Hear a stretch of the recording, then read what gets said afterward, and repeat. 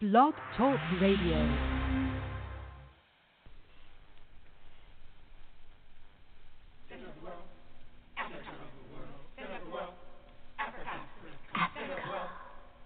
Center of the world. Latitude 0, longitude 0. Planned by the Creator.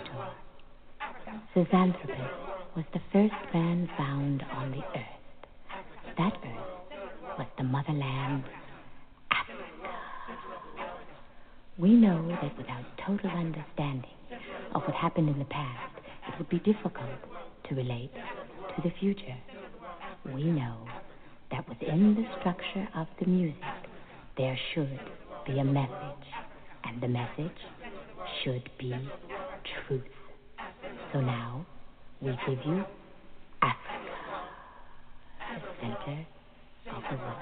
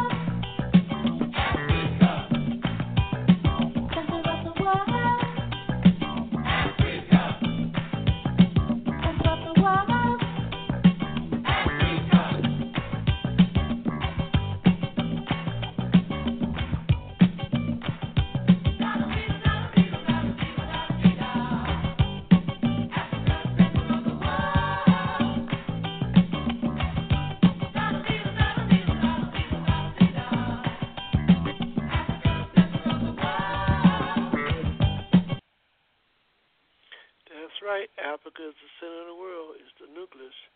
Will make all things run. We'd like to welcome you to Africa on the Move.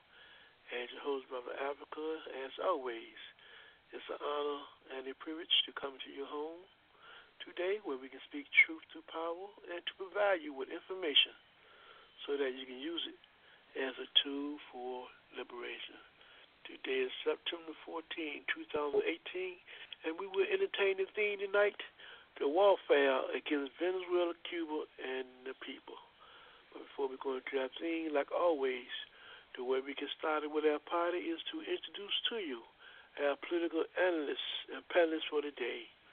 Right now, we'd like to bring in Brother Haki and welcome him to Africa on the Move. Greetings, Brother Africa, and welcome to all those within the sound of my voice.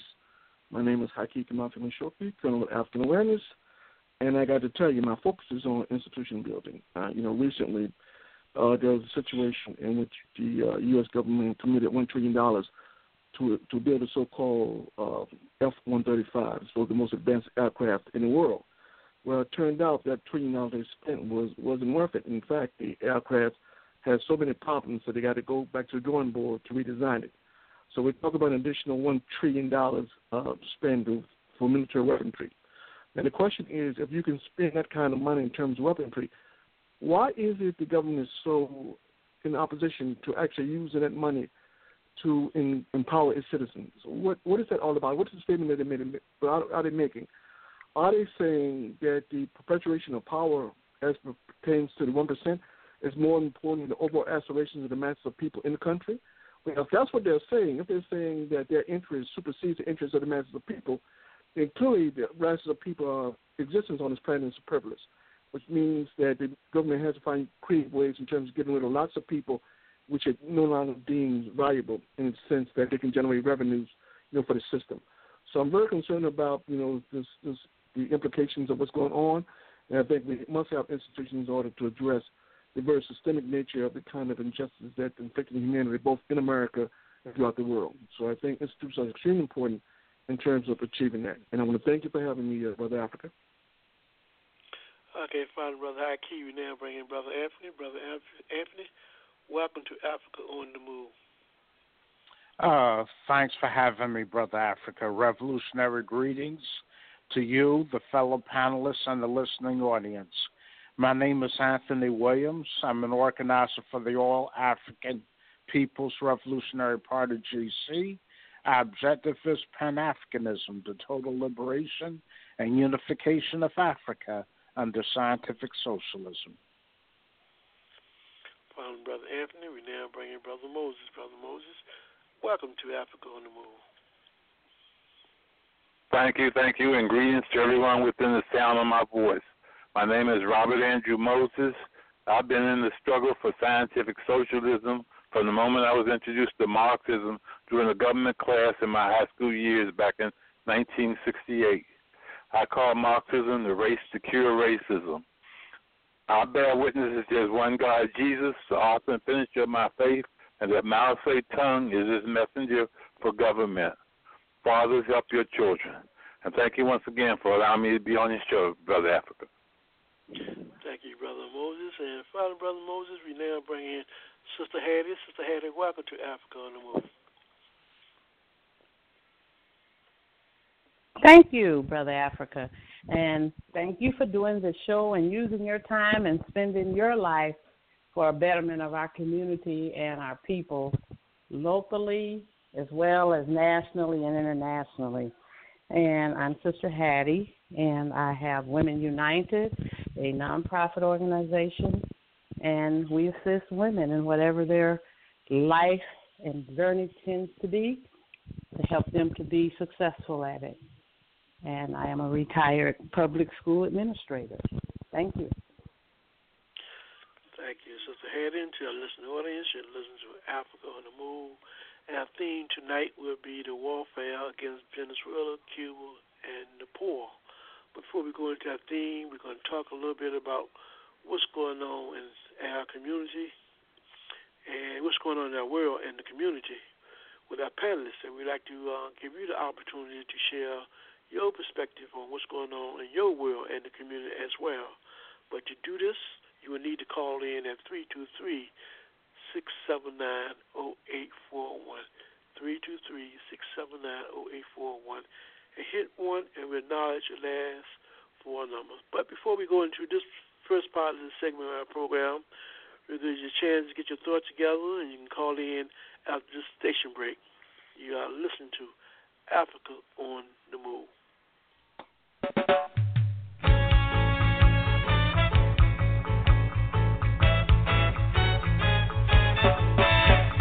Buffalo soldier,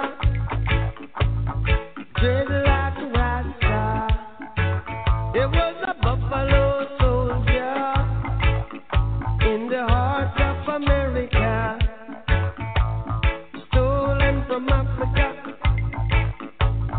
brought to America.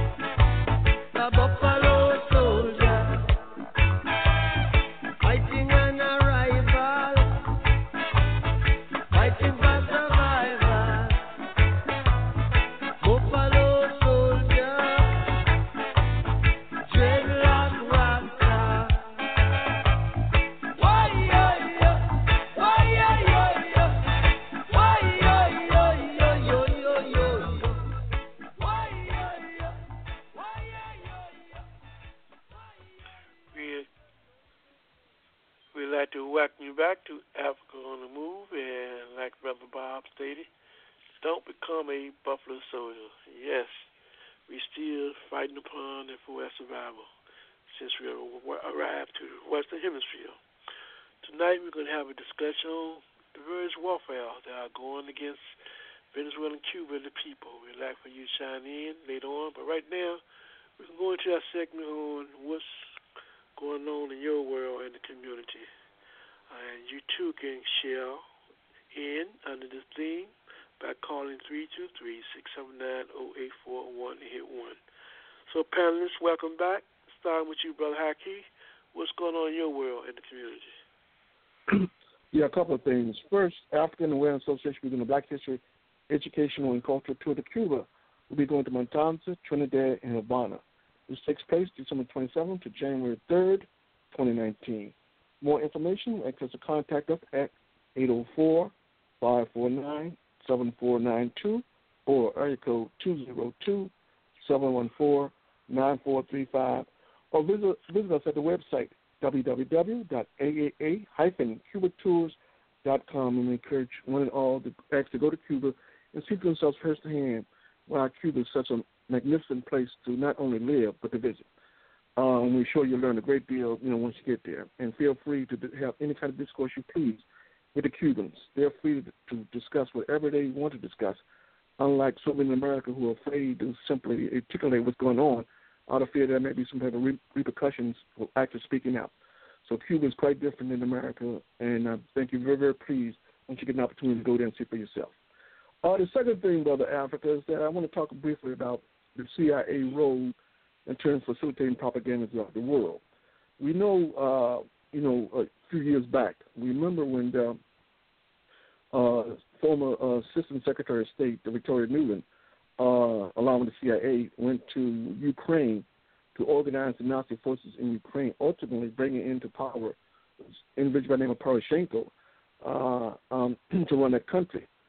And the whole notion that propaganda played a big part in terms of, pushing that country to the right is well documented. And it's very, very interesting in terms of the role of propaganda and how it used and how it shaped people's perception to get people to act against their own self-interest. And also, one of the things when we talk about the role of CIA, and recently we talked about the role of CIA in Brazil. This is very, very interesting. They did a very good job, along with the right-wing judiciary there in Brazil, of actually pushing out the former president.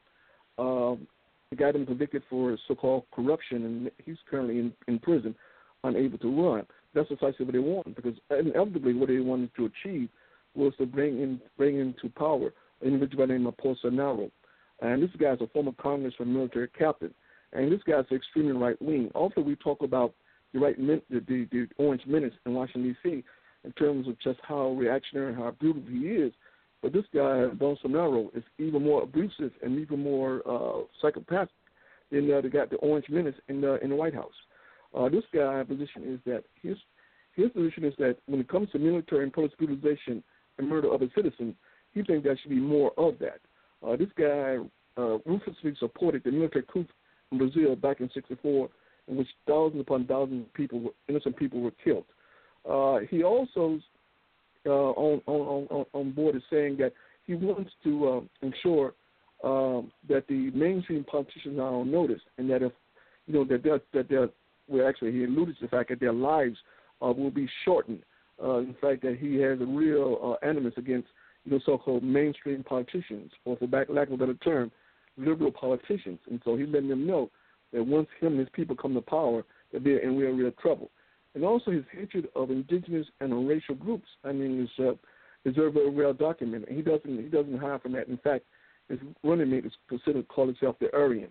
So clearly, even though Brazil is multicultural, his position is that the white minority in Brazil have a right in terms of running the government to their benefit. So again, all this is made possible by CIA infiltration, CIA propaganda. And often we ask ourselves, how can propaganda be so effective in terms of getting people to act against their own self-interest? Well, the guy wrote a book, and it was a very interesting book. But anyway, he talks about the fact that, propaganda is so effective simply because it appeals to one's emotion. And one of the things is that emotion oftentimes trumps logic. And so given that reality and given the fact that people are so disenchanted with the power structure, anybody who runs for office now, all you have to do is demonstrate a hatred of the power structure. Even though they themselves are, in fact, part of that power structure, they give the perception that, in fact, they are in opposition to the power structure. Those people, irrespective of their politics, are likely to be elected to office. We got Trump. Trump was elected to office not because he's a genius, not because he's intelligent, or not because he's a statesman. He got elected simply because of disenchantment with the ruling class in America. And as a consequence, people vote was a vote against the ruling class and not necessarily a vote for Trump. So here in Brazil, they got this madman, Bolsonaro, whose temperament is similar to Trump, who's probably on his way to becoming president of Brazil. So it's a very, very scary situation, but we got to keep in mind, when we look at in terms of the CIA's or the U.S. policies with these ruthless countries or these ruthless individuals in these countries, when we look at that relationship, then it speaks volumes in terms of relationship the U.S. government has with its own citizenry here. To the extent that people's existence is really esoteric, I think that's very, very clear when you look at the kind of policies that they endorse, particularly when you talk about brutalization and murdering of people simply because they color their skin, their station in life, how much money they earn, or where they live. So clearly the CIA role in terms of fomenting, these coups around the world doesn't bode well for people right here in America, nor people in the continent of Africa. Thank you, Brother Haki. Leaving Haki and going to Brother Anthony. Brother Anthony, what's going on in your world in the community? Oh, okay. A couple of things. Let's see. There's a new policy in Washington, D.C.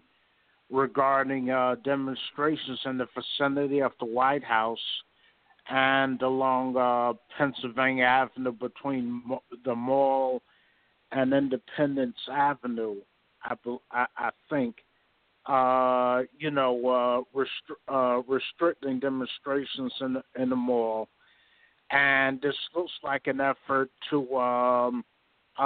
suppress and stifle political dissent and make it harder for people to protest U.S. government policy openly. Also, Kanye West met with Donald Trump last week, and this seems to be a ploy to increase Trump's popularity in the African community, because using West's popularity among Africans, to try to do that. I've questioned the effectiveness of that, but that seems to be Trump's rationale for meeting with him, with him. And that's it for right now. Thank you, Brother Anthony. Going from Brother Anthony to Brother Moses. What's going on in your world and the community? Brother Moses. Well, as I've been saying for the last couple of weeks, there's going to be a national network on Cuba fall meeting and conference. This is an annual meeting. It'll take place in Minneapolis, Minnesota, coming up this week, next following week, in October the 20th through the 21st, 2018. There will be representatives from the Cuban government and a lot of organizations around Cuba.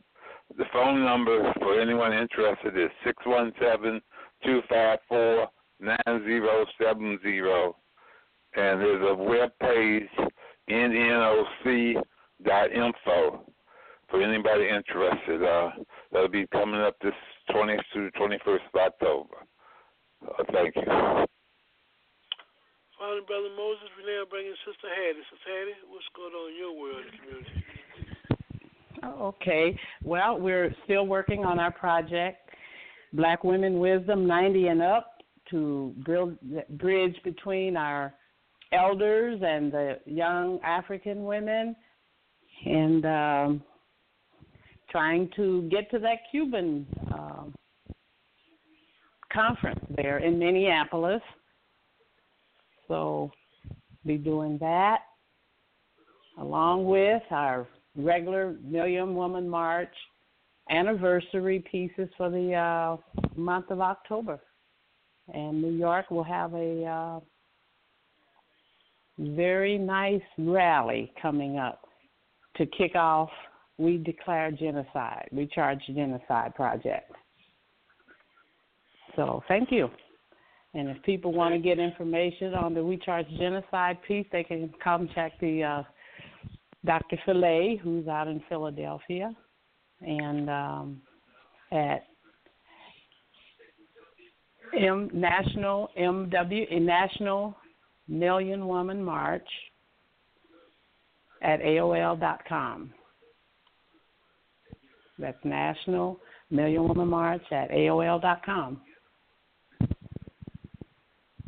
Thank you, Sister Hardy. Thank you. Panelists, anything with Shell just there during the segment anyone would like to respond to before I raise some of my questions or concerns? Okay.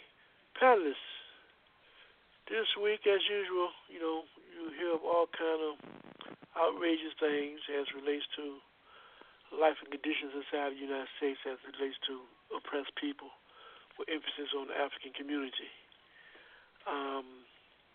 There was a recent report that a young man, in this case, son, coming boy, he was 9 years old, a young man or a boy, 9-year-old, was in a supermarket and he alleged inappropriate touching a European woman.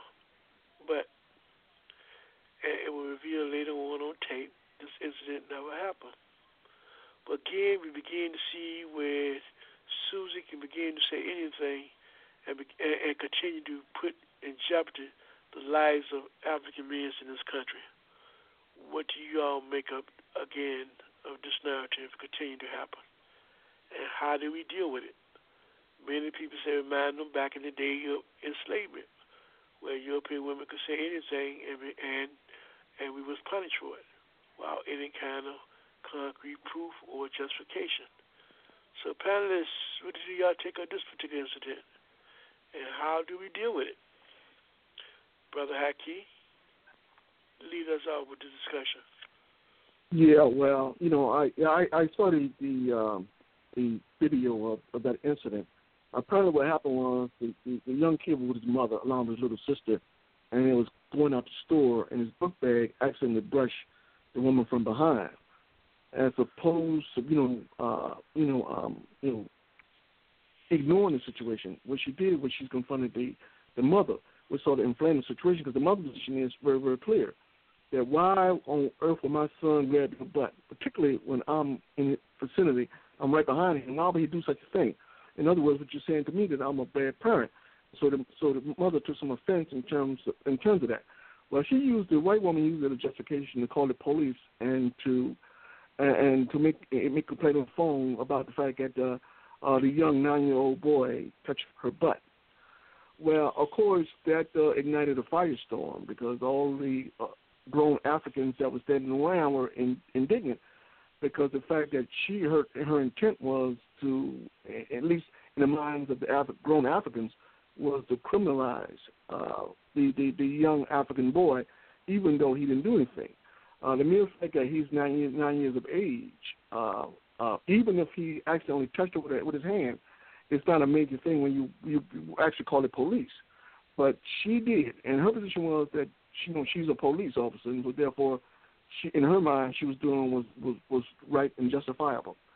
But nonetheless, another white female confronted her like, what do you hope to gain by doing such a thing, calling the police on the children? Because when she said out loudly, and she wanted to make sure that the little 9-year-old heard her, but when she talked about giving the police, the little 9-year-old started crying because the little 9-year-old understands, particularly in Flat Worth community in Brooklyn, understand that the police often equate with death. The idea of cops killing African people is nothing new in that area, and so the kid understood that the potential for being killed was so great that it terrified him. So the kid started crying, and his mother and the other grown Africans trying to console him, get him calm down. It's going to be okay. Don't worry about it. Blah blah blah. But she stayed on the phone for about a couple of minutes, just ranting about telling the police she was sexually assaulted. Blah blah blah blah blah blah blah.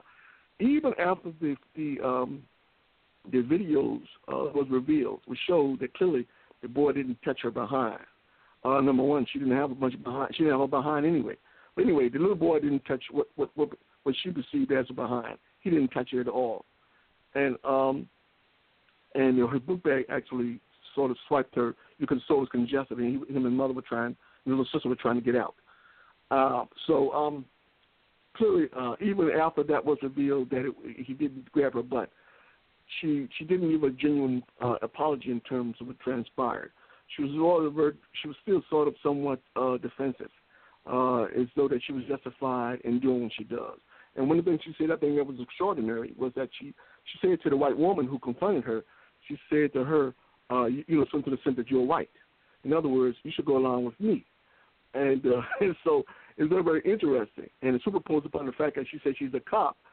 I'm like, wow. I mean, that was extraordinary. But what can we do in terms of preventing that kind of thing? Unfortunately, Brother Africa, my position is ain't much you can do to prevent this kind of thing. I think this is just the climate that we live in. I think it's been to a large extent facilitated by the Orange Menace in the White House. And so I think that this kind of misperceptions, this kind of racist baggage that exists in the minds of so many white Americans, I think we can anticipate more of the same. I don't know how you're going to prevent a 9-year-old from accidentally, bump into somebody with a book bag. It happens. It is his child. I mean, it happens. They're not always conscious of where they are and where people are. It's just trying to reach a destination, and that's what they try to do. So I don't know, Brother Africa. I don't know what else much we can do in terms of, preventing this kind of situation in the future. I think the only thing we can really do is, as an all community, we just got to become organized, be prepared for whatever comes down the road. And when these kind of situations occur, then we got to be able to organize lots and lots of people, in a relatively short period of time, just to show that we mean business, that our children will not be criminalized. Brother Anthony, your take on this? Yes. Very concerned because it is somewhat reminiscent, as we were discussing off the air, of what happened to Emmett Till some 60 years ago. He was accused of actually flirting with this European. Turns out that that it wasn't the case at all, but he ended up getting killed behind it. So we really have to do one. We have to educate our people about our true history. For one, we have to get organized, and we have to do everything we can to protect our children. And that starts with teaching them the truth. And, we must learn our true history. And even the painful aspects of it, we must share it with them. So. What do you think about that, Sister Hattie? Well, I'm going to take a little bit different approach. One of the things that I think we have to do is to teach our boys the drama of the white female. Not that black females don't have drama. African women can do the same. Black women can do the same. But there's a different kind of drama that's dangerous to come along with the drama of the white woman. And so I think our boys, little boys, think that even when they're in school, they're in these integrated situations, and they think that it's okay to play with Susie, just like anything. And so for me, that's number one strategy right there, is to teach our little boys the truth about the danger of playing with little Susie in first grade. And I was very saddened to have to teach my little boy that when he was in first grade. I thought, oh, God, because I see it and I saw it unfolding. And you can look at it time and time and time again. The little European girls are chasing the little black boys around, like the little black boys running from her like crazy, but she just after him. I don't know if they're taught that way. I don't know if the melatonin just gets to them and they can't help it. I don't know if it's the spirit that the black man has, which is a little boy spirit, just turns them out already just looking at it. But fact of the matter is, we've got to teach our little boys the danger of this woman. And because they see some black men, off in that integrated situation in family life, reproducing with, etc., we still have to help them to understand, basically, this is something that can cause A, B, C, all the way to Z for you. Now, if they choose to do that in their lives, then this is what you can expect. Chances are the drama will be there. And so I think we have to do that. We have to teach them that. Like I said, it was so sad. I just saw this stuff unfolding at a very young age with my 2 little black boys in Minnesota. These girls after them, white girls. And having to go and do the Emmett Till piece with them and show them what happens and how it comes up. And I'm constantly, I don't know if anybody has ever seen that movie called, it's really old, and I just actually saw it recently. It's called This Is a Good Day to Die, with Sidney Poitier in it. And it's a white European frontierswoman family, and she just loved the Indian man. He had that same effect on her. So we have to teach them. This is what you can expect for that. Unless we educate them, they will be blindsided because society is telling them, okay, integration and everybody is equal and free. And that's the lie that's been told to them. But we have to figure ways to protect them by educating them what the potential is when you get into those kinds of situations.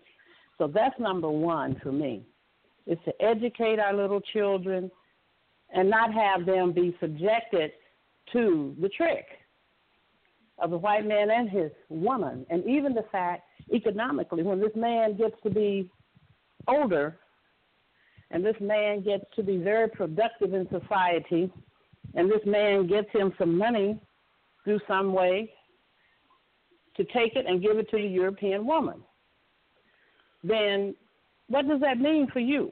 We have to educate them in that manner. Otherwise, they won't know. They won't understand it. They'll only go for and they still will go for it. A lot of the times they will only go for what society is teaching them. The Sally with the blonde hair and the blue eyes will raise you up and give you a higher status in this whole situation of life that we have here. And so I think, for me, that's the major piece, is educate these little boys, and help them to understand what's what, how it's going to be, because they can end up dead, they can end up in jail on some BS that does not even make any sense, and that they need to be aware of how they're carrying themselves around these women. Now, I saw that video of the little boy, and naturally he didn't do anything. He just walked past. And, it was an accident, but that just shows you who is minding the courts, who is minding the police force. If we got these kinds of people on there, we'll keep getting the same result. So I still think we still have to, as sad as I am to say this, get more people, black folks, in certain positions and roles. Even despite the fact, just because they're there, surely doesn't mean that they will do what is right by their people. And I'm not saying giving black folk any special privilege. I'm just saying being equal and fair. Treat everybody the same. Because I was on the end of those bents when I worked in public education 37 years, 26 of them being in Minneapolis, Minnesota. But it took a black woman to do me in. The white folks, they know who to go get when they need to take somebody down and out that don't fit their framework anymore. They'll get one of us to do the other one in. And then as soon as they did her in, as soon as she did me in, of course, they did her in. She didn't understand that part.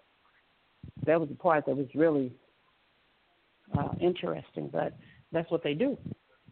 She didn't know that, apparently. So I think educating around the dynamics of this integration piece and the relationship piece so that they will know what to expect. That's number one for me. And just do what they need to do for their people.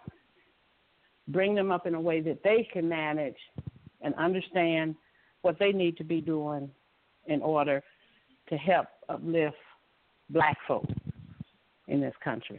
So that's kind of my take on that one. I think just educate them about it because they won't know unless we tell them, because it's just a whole different kind of perspective what society presents this woman to the black boys and men. I mean, I've seen little white girls chase little boys down on the playground till it was like, will you leave him alone?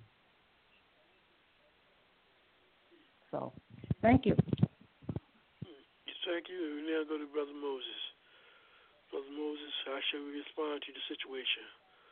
Innocent 9-year-old boy. Yes, it was a terrible situation, traumatic situation for the young man and his family. Certainly, it seemed from the film, what I saw, his backpack evidently brushed against the woman's rear, and that was it from then on. Certainly, you know, there's no excuse for this kind of phobia that the young black men are being subjected to.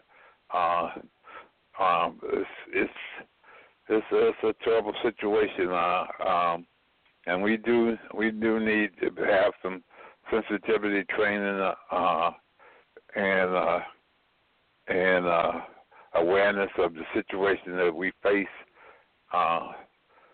I'll just leave it right there. Thank you. Brother Oscar. Yeah, go ahead, brother. Let me talk to my beloved sister, because I'm trying to reconcile with some of the things she was saying, and I agree with a lot of what she's saying. Some of the things I may have to take a different approach, and I should run our sister ahead and see what her response might be. That is that one of the things is that one of the problems is that, you know, a lot of times, increasingly, these schools are not allowing children to be children, particularly when it comes to African youth. They're overly critical in terms of a child being a child. There was a situation where a young 5-year-old hugged a little white girl and a little African child hugged each other, and of course the blame fell on a little African male child for hugging. So this notion that, you know, our children cannot be children, I'm afraid that inadvertently, you know, if we don't communicate it, you know, just right in terms of our history, that the kid may construe what we're trying to say to him or her as the fact that you're less than, that you're not, you have no autonomy over yourself that is determined by other people. And I think that's one of the things I'm very concerned about. So in terms of, you know, merely focus to the extent that we can communicate, you know, the dangers, the implicit dangers in terms of doing a global racist society, and not getting that kid to believe on a subconscious level that in fact that they are less than, or that they're subservient to others. I think it's not a message that we want to convey. But I think in a sort of kind of way, if we overly emphasize the differences, then I'm afraid that we may be discouraging that child from being a child. And I think that's one of the real problems that we have in the society, particularly when it comes to African youth, is that society, particularly, has been doing a very good job in terms of, you know, not allowing African children to be children. So your response to that, Sister Annie? Okay, I heard this theme of censorship. I heard a child being a child.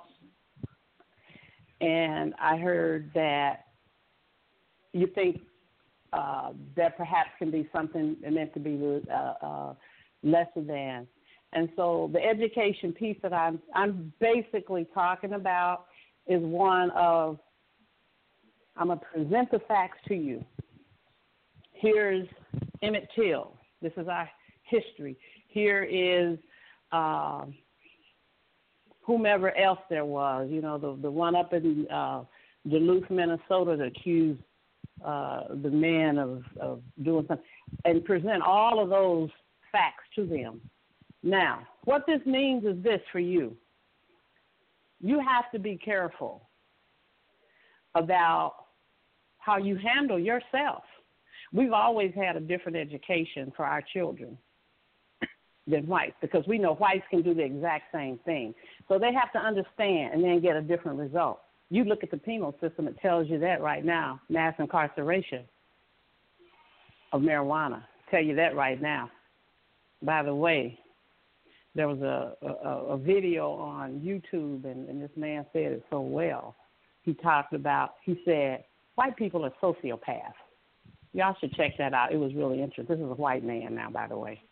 And so he spun it out, and he talked about the drugs, who has the most drugs, and then yet who gets arrested, pulled over for drugs more often. He talked about stereotypes. If you see a black boy in a fancy car, and if you see a white boy and a young teenage white boy in a fancy car, what do you think? One is spoiled brat, and the other one is drug dealer. Which one do you think they're talking about? We all know. So I'm saying educate them, give them the facts. We're not talking about censorship. If you decide that's the route you want to go when you get to be an adult, there's nothing you can do to keep them away, but they won't go in it blindly. Educate them around the economy, how to turn that money over into their own community. Those are the things we're talking about, educating. And as far as lesser than, if you got to do a good job of teaching your children about their own history. You got to teach your children the truth about the thievery that went on with just inventions of black people, how they stole everything, and they keep stealing everything. Every time you turn around, they've stolen something else that some black man or woman presented that was good and that was great, and then they steal it and take it for themselves. Someone told me they was turning Martin Luther King into a white man down in some place with some curriculum. And so this is what they do. You have to teach your children that, and your children should have a good sense of who they are, who the people were around them in their history that did great things. So they knowing that, they should not have low self-esteem and say, oh, well, this makes me lesser than. No. You got to first teach them the history of who they really are. Now, I would agree that most people probably don't have that capability, nor do they have the time, nor do they want to have the time, because so many of us are bought into the integration piece now to a really high level, and I know we all have to live here together. I tell everybody, I've been involved in it all my life, cultural diversity, trying to blend it up, trying to mix it up, seeing, everybody is fair. I'm very fair. I raised a little white boy. So I understand all that. But I do know one thing. We have to teach our children the truth about what will happen to them around that issue. Otherwise, I think we can look more and more forward to more of that happening. And I don't quite understand how it could be perceived as them being lesser than, just because, to me, that kind of borders on what one of the issues is when I hear that. I don't understand how would they think any lesser of themselves because of that. And children do need to be children. That's what I said. And remember what I said. I was so sad to have to teach my children about Emmett Till. They had never heard of him. I knew I would have to eventually teach these little black boys about Emmett Till, but never in my wildest dreams did I have to think I would have to teach that child that at, first grade. So that's kind of my thought on those things there of letting a child be a child and censorship and then low self-esteem and that sort of stuff.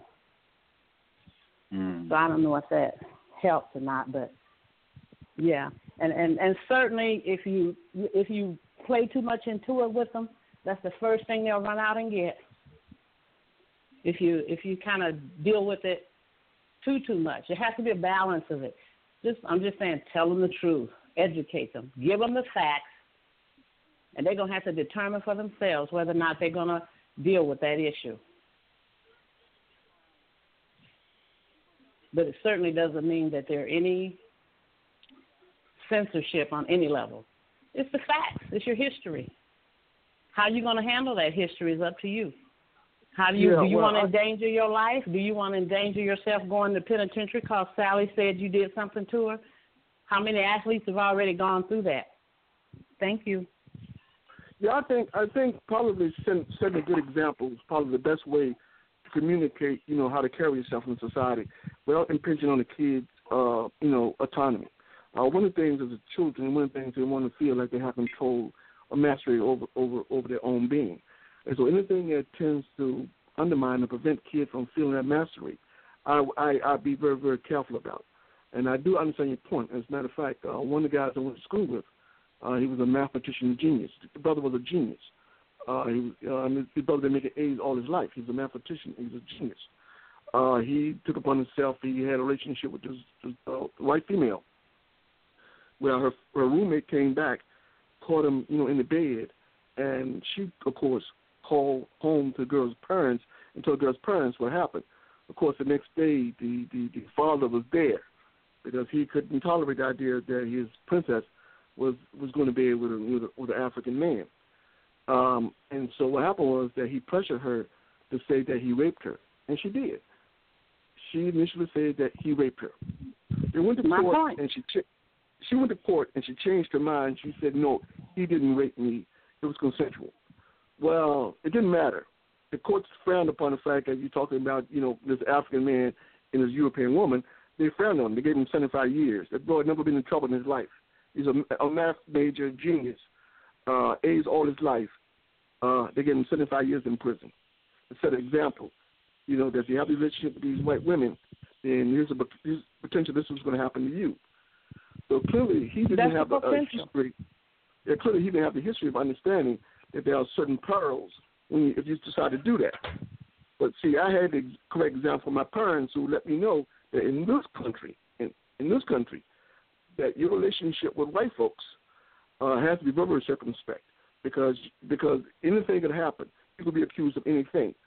So by example, so say my parents, particularly my father, deal with the racist insurance salesperson, or the sales clerk at the store who exhibit racism, and seeing watching my father how he dealt with that. So I began to understand at an early age that these people ought to be scrutinized very, very closely, and I got to be very careful because the possibility that I could end up in big, big trouble for something as a result of something that they said or something they done is very, very real.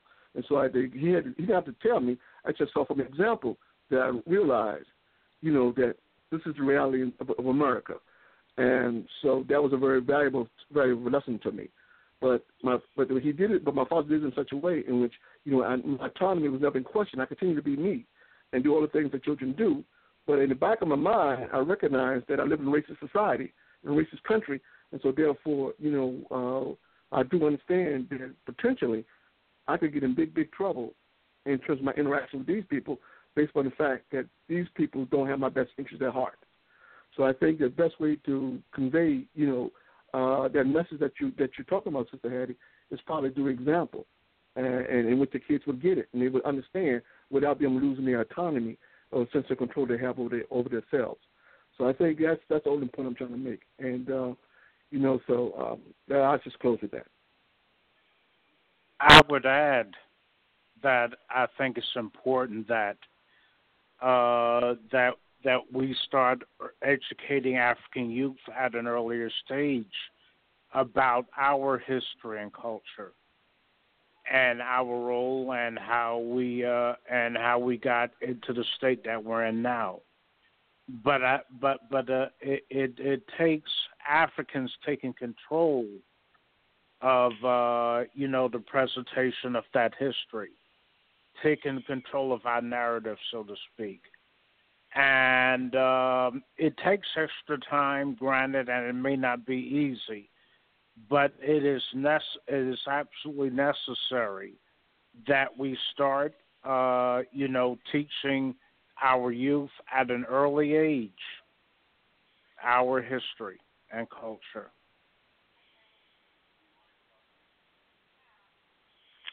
All right, panelists, what we're going to do right now, we're going to take a station break. When we come back, we'd like to get y'all to respond to this article titled UK Government. We accidentally sold 10,000 children to child traffickers.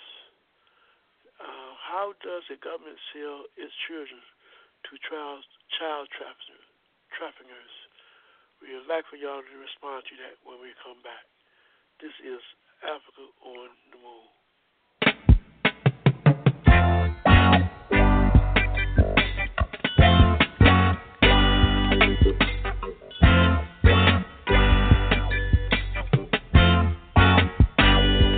Don't you where you come from?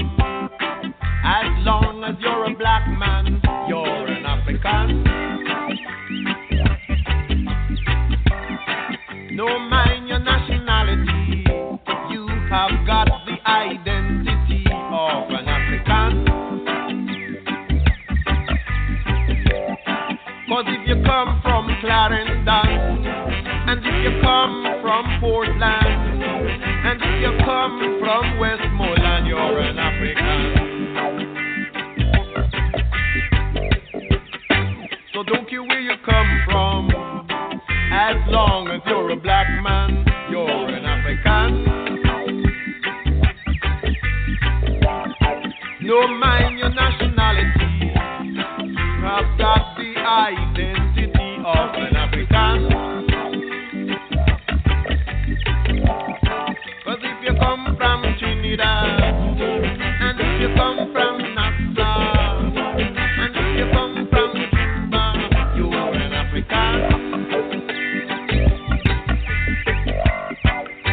So don't care where you come from, as long as you're a black man, you're an African. No mind your complexion, there is no rejection, you're an African. 'Cause if your flexion high, if your flexion low, and if your flexion in between, you're an African. So don't care where you come from, as long as you're a black man, you're an African. No mind denomination, that is only segregation, you're an African. 'Cause if you go to the Catholic, and if you go to the Methodist, and if you go to the Church of God, you're an African. So don't you where you come. As long as you're a black man, you are African.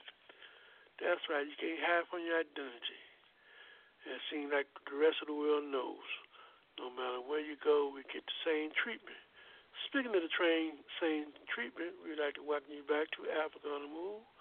And last subject for this area, what's going on in our community.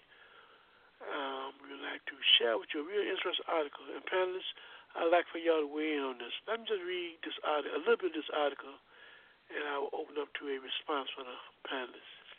It is titled, UK Government, We Accidentally Sold 10,000 Children to Child Traffickers. It was written on the 23rd of July, 2018 by Edward Morgan. So if you get a chance, audience, please read this article. UK Government, We Accidentally Sold 10,000 Children to Child Traffickers. It starts off like this. It said the UK government has admitted it accidentally sold at least 10,000 children to known child traffickers in the last year alone. Now, how does a government admit to selling 10,000 children to known children traffickers? How does that happen? Now it goes on to say, thousands of children mysteriously disappear from government care every year, where they are groomed by sex traffickers. Recently released government data reveal and this is from the Daily Mail out of UK reports. It comes to me concerns that young people are falling into the hand of gangs grooming children following recent scandals in Rougham and Telford. Some of the children were reported missing for more than a month, the Daily Telegraph reports. There were 1,720 cases of children disappeared for more than a week. Among 60,720 total reported disappearances last year, the Department for Education statistics show. MP Sarah Chapman, who has campaigned for children's safety following the grooming scandal, said it was truly shocking that so many children went missing. These children were under the guardianship of the state. The government should be ashamed that it is failing them, she said. I just start right there, panelists. Now, when I first took a look at this article, I am still trying to contemplate how does the government sell 10,000 children to known child traffickers. Panelists, can you add some kind of clarity to that for me and the listening audience?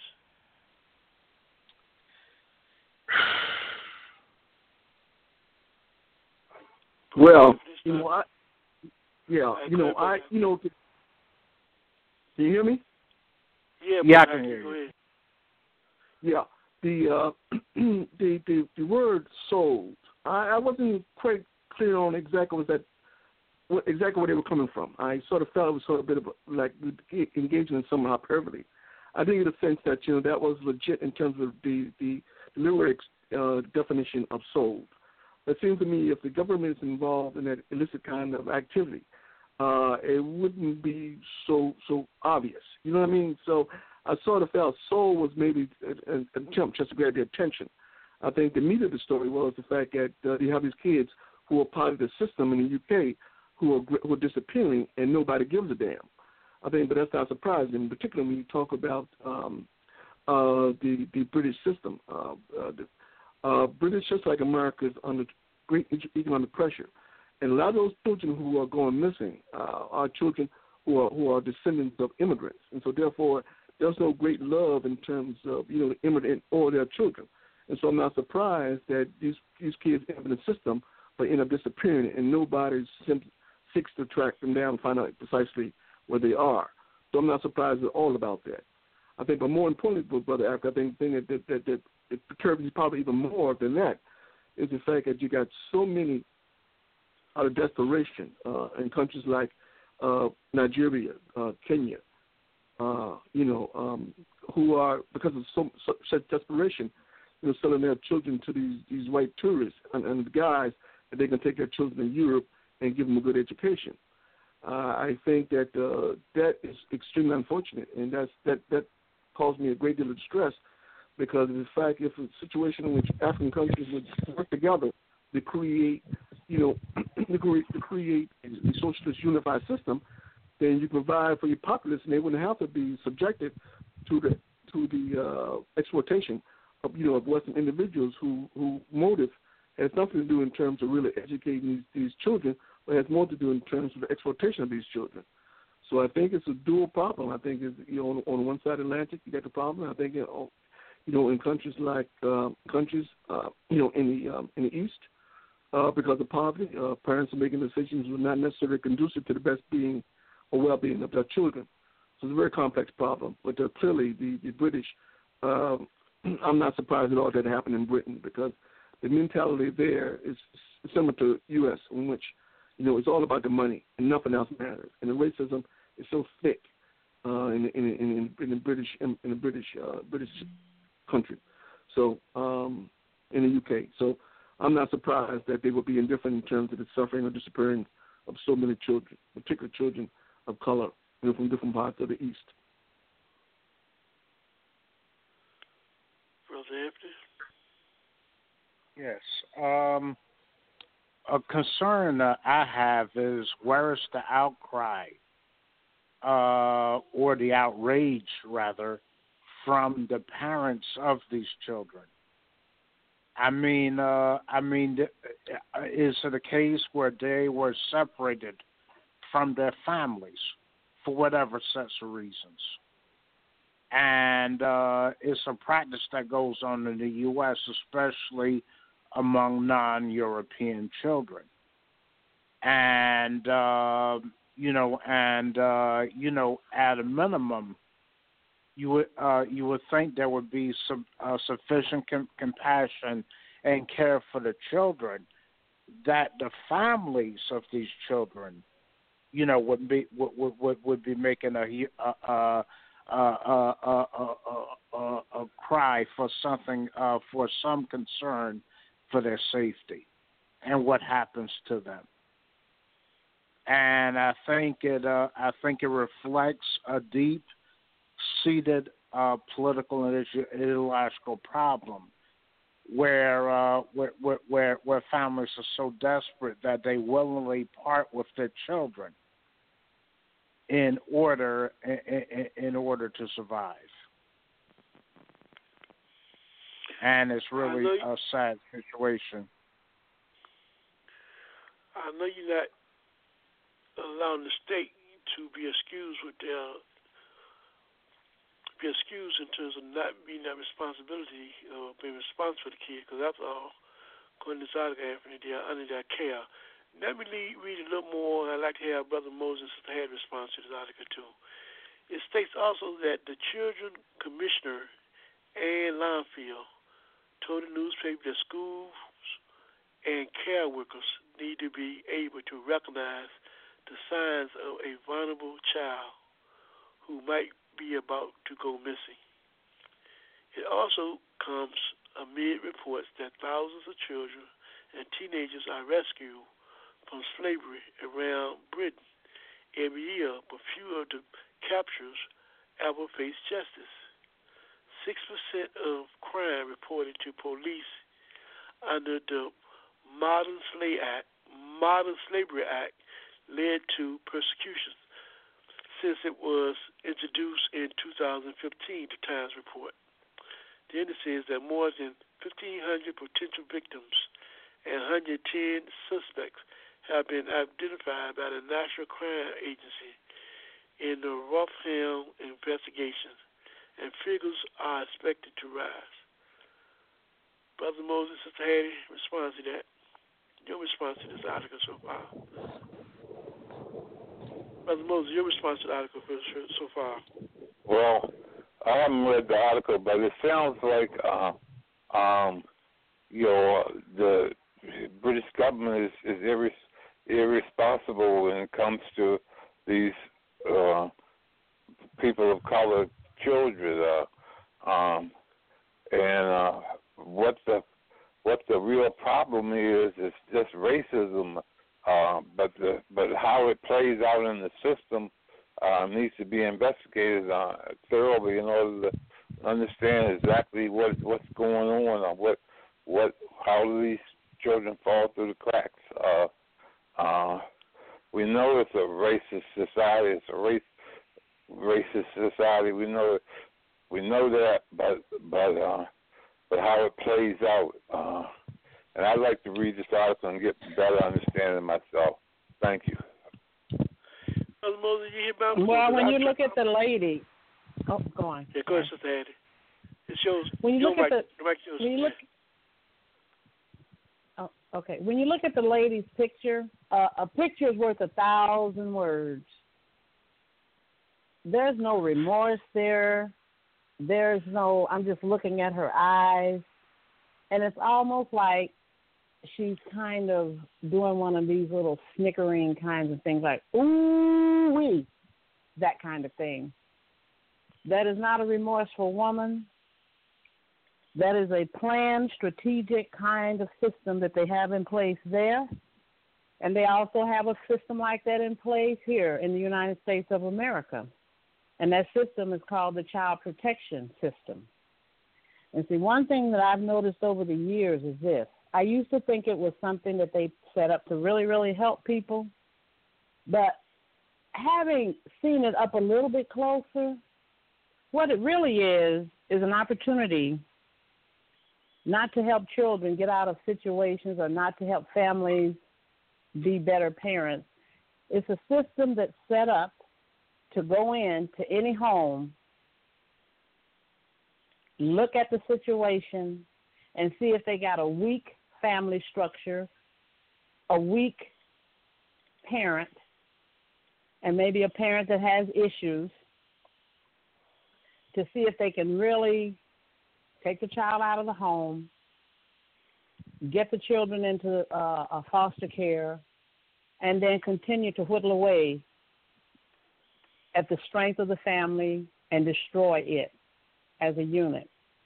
And I say that because of this. And they've done the same thing in this instance here. I'm sure it's the same system.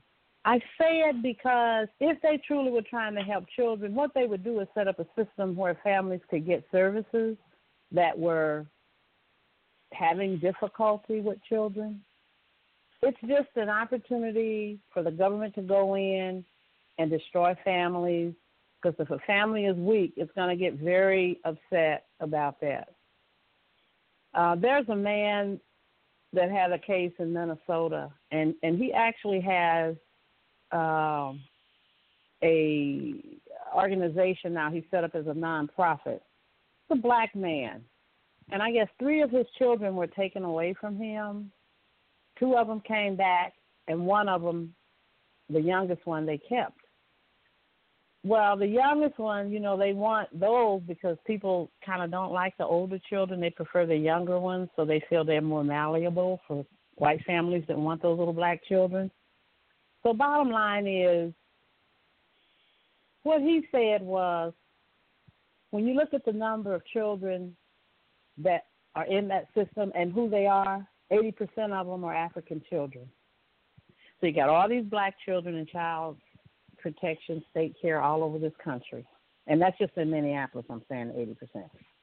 I'm sure it's different percents in different states depending upon the people who are there. Bottom line, I say that because people who have high-profile jobs and they make lots of money, there's a great need for pedophiles to get fed. And these are the kinds of systems that help feed pedophiles. And these pedophiles get the children and do whatever with them. They are the people that make, lots of money. When you take a look at the Penn State situation that happened there, this man had set up this program for little black boys to go and be mentored by these white men. And the truth really never came out on that. Based upon my white friend who lives in that area, that system was set up for CEOs in the area, white guys who like little boys. And so when we have systems set up for our children, any children, to be abused like that, now that's abuse. So it's almost like these people are coming in to see who they can get. But this man has set up this corporation, this nonprofit corporation, to help other people get their children back. He fired his lawyer, and he went on a bandwagon to get that done himself. He got all 3 of his children back. They kept him for 24 months because he spanked, I think, one of the children or something like that. But I always say this: you're bothering people for spanking a child, but the policeman can execute a child, like the little boy up there in Ohio, who's autistic, out playing with a gun, and it's okay to do that. And you can shoot down black men all day long, and it's okay to do that. But if a parent spanks their child, you got a problem with that.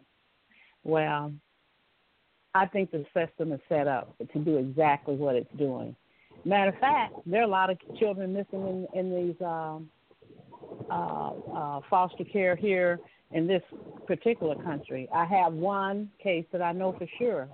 The woman's children were taken away from her, and she's telling me recently that They don't know where one of her daughters is. She had 2 daughters and a son. And so children are missing here, but see, here it's done real sly and sneaky. Nobody knows. They're not reporting it because they don't have to. And so in the UK, the problem I have with this whole article is this. Sold? What do you mean sold? What kind of system do they have there? Are they selling the children once they confiscate them for parental neglect or abuse or what have you? What are they talking about? Sold. You shouldn't be selling them anyway. And to add to your point, Sister Hattie, even if they're selling them, they sell them to so-called criminals in which they're supposed to be locking up. That's like a double whammy. But go ahead, Anthony. I was just saying, no, you can't on one hand, empower government or empower policies that allow for the government to grow its power to where it has authority over your children. Claims that the children of the state did not accept. Carla, can you repeat your point again? Repeat yes, your sir. point again, Carla. Yeah, I'm saying you on one side you cannot then vote and support the growth and empowerment of the federal government, which a lot of people do. I'll get the benefits out of this and not suffer the consequences of having a government that then has more power than it should. That's what we're dealing with when you talk about DPS, because the federal government thinks that your children belong to them and not to you.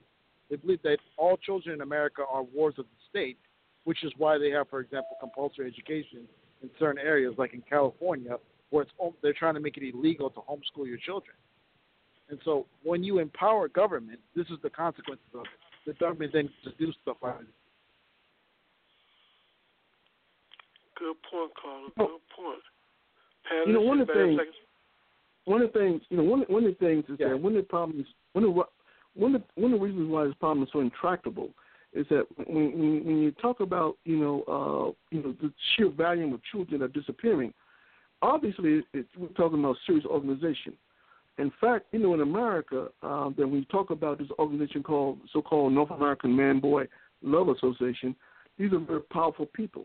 I mean, head of corporations, big-time lawyers, big-time doctors. I mean, these are very powerful people, politicians, very powerful people. And so, therefore, they can do that kind of thing and avoid scrutiny simply because of virtue of their power and their position. So I think the problem is intractable simply because you got a lot of very powerful people, as I had alluded to, who have this fetish, have this desire to be with little boys. And one of the things that we certainly know about, places like, Taiwan, in which, the Westerners go to Taiwan specifically to engage in sex with the little boys. And it's a growing problem throughout the world. And so I think to some extent, Western governments have to be accountable in terms of, their citizenry going around the world sodomizing little boys. But it's a very intractable problem simply because the people who engage in this activity, for the most part, are very, very powerful people. And so the UK is no different in terms of very powerful people, obviously, managing the situation when you're talking about literally thousands of children disappearing and nobody knows anything. So clearly these people are very connected, they're very organized, and they have wealth in order to shield these children and to provide at least food, at least sustenance for these children to be exploited. So I think that is a very, very difficult problem. I think it's not going to go anywhere unless, communities become more organized and more vigilant in terms of what's going on, and, and make sure that the people who engage in that kind of activity understand that this kind of thing won't be tolerated. The problem we have with this particular issue is that when we talk about the state, the concept of the word state is very vague. It holds no accountability. Now, if the state can find rules and laws and policies to lock people up for violating so-called what they call laws, how are they going to be not accountable to taking the responsibility, supposed to be the custodian of your child, and all of a sudden your child just gets missing and no one is held accountable? How are they able to run their game down on us like that? We make that acceptable. Well, that's what the Constitution was designed to help us to stop. The problem is that we've got a political movement that calls itself progressives that is literally giving this federal government almost unlimited power. And they're trying to reduce the checks and balances that the Constitution was designed to try to create. Because the whole purpose of the Constitution is to try to create a limited government that the people could still be in control of, versus what they had in Europe, where you had a tyrannical government that completely controlled the people. And that's what we're trying to avoid. But the problem is the people on the left politically in America, because they're determined to get government benefits, whether it's free health care, free college education, free housing, whatever, they don't realize that in exchange for those benefits, they're willing to surrender their freedom and liberties and give the government more power. That's the exchange they're willing to make. And so if you're one of those people that are willing to make that exchange, you cannot then on the other side say, this is unjust when the government begins to overreach. No, you gave the government that power to overreach in your desire to get free things. And so this is what you have to choose in life. If you want real freedom and liberty, you have to have a limited government. You can't have it both ways. You can't have this government that controls all aspects of the economy and sucks off all this money and controls the healthcare system, and then expect that this government is going to behave in a limited and controlled way. It's not going to happen. You can't have it both ways. And people want it both ways because, they've grown up in the freedoms they've had in America, but then they look and say, well, I like the freedoms we have, but I want to add these benefits as well that we get in socialist or Marxist countries, and you just can't do it. You have it either way, one or the other. You can't do both. That's an interesting position you take, caller. I'm not quite sure that I have came to that same position that you have. But let me say this, and I'll let my panelists weigh in on this. This article reminds me of the same essence of allowing accountability not to be imposed upon the government. When we look at the case that took place about a year ago in South Carolina, where there was a student inside a high school who was murdered, and his organs were taken out during school time in the gym, and nobody knew nothing. How could that take place and they just walk away and get away with that? This put me in the same organ harvesting happens around the world, and it happens way more in third world countries and in Africa, where I'm from, like countries like Eritrea, where you have people who try to smuggle people to Egypt or into the Middle East, like Israel or Lebanon, and in the process, the people that are helping take them end up killing them and then selling their organs. This happens all over the world. It's just it happens in a small level in America, and so when it happens in America, Americans act like, oh, how could this happen? This has been happening for a long time. It ain't nothing new. It's just that Americans are just starting to feel it. That's the only difference. And because Americans live in a detached reality, because you live in this country that's got so much freedom and so much opportunity, and the individual is so empowered, you're now just starting to feel it. And now you turn around and look around and say, oh, what's this and what's that, acting like you have it bad when you don't. You don't know what oppression is. Americans don't know what poverty is. It's an absolute travesty when I hear these Americans on this line talk as if you live in some horrible situation. You don't even know what oppression even is. You've never experienced that. Living in 2018 in America, you have no idea what you're talking about. You don't know what poverty is. There's no such thing as poverty in America. The poorest people in America live at least the equivalent of a middle class or higher individual in the majority of the world. But, you got it bad. Okay, apparently Americans have it bad. Give me a break. It's a bunch of nonsense. Just spoil people that are become weak and can't handle stuff. And so you complain about the weakest, lightest things because you've never dealt with real issues. It's an absolute travesty. You don't deserve to be in America. Well, I don't know about that one either, caller. I would deal with you in your position a little while by trying to let the panelists weigh in. But my point I'm making to my listening audience and callers is, how is it acceptable, even if you kill someone in high school, take organs out and nobody's held accountable? How did you get away with that?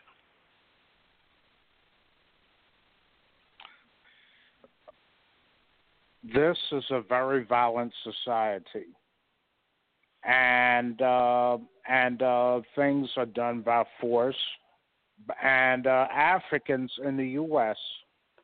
have been subject to centuries of terrorism, and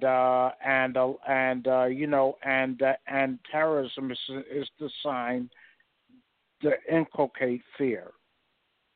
So a lot of us suffer in silence because we're disorganized, And and the thing about it, though, the masses of the people live in poverty in the U.S. And the thing about it, and the media does a very good job of hiding this by highlighting entertainers and athletes and multimillionaires in the media. But you don't. But a lot of times, unless you don't see the suffering, you don't see the homelessness and the despair that a lot of people are confronted with on a day-to-day basis, unless you interact with the community and have to deal with the masses of the people. But if your framework is what you just see on the television, then your view is very skewed and distorted. Most people who are homeless in America are homeless because of drug use, not because of actual situations that were due to poverty or lack of their ability just to take care of themselves. That's the reality. Let me respond to this guy, because this guy is so absurd. I my head is hurt because he's so absurd. Let me just rebuke a lot of the silliness this guy is espousing. Number one, his assumption is that this is democracy. And so when we talk about the power of the state, we got to understand that the people, the sovereign, the people who, the citizenry, have no real power in terms of shaping policy. It was designed that way. The founding fathers had no idea, had no desire in terms of ensuring that people have real power. In fact, the founding fathers, Thomas Jefferson, James Monroe, and the rest, was critical of the mass of people's ability to actually utilize democracy. In other words, they thought the mass of people... Because America's not a democracy. Hey, whoa, shut up, man. America's a republic. Listen, whoa. Well, get your facts correct first. We listen to your dumb shit. We listen to your dumb shit all day. Now I'm going to talk and listen. Now when I finish, you can rebut, no problem. But don't be cutting me off. That dumb shit that you're talking about is just plain fucking dumb. I mean, I hate to get upset, but that's just plain goddamn dumb. And let me finish what I'm saying. Now, the founding fathers had no goddamn desire to ensure that you have a truly democratic system. The founding fathers were in opposition to democracy because it meant that everybody had equal voice. The opposition was that only property owners had the right in terms of defining policy. As such, when you look at the preamble of the Constitution, when they talk about the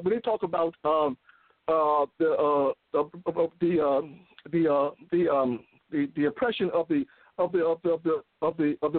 minority, the oppressed minority. Damn, I'm so angry I can't think. Anyway, when they talk about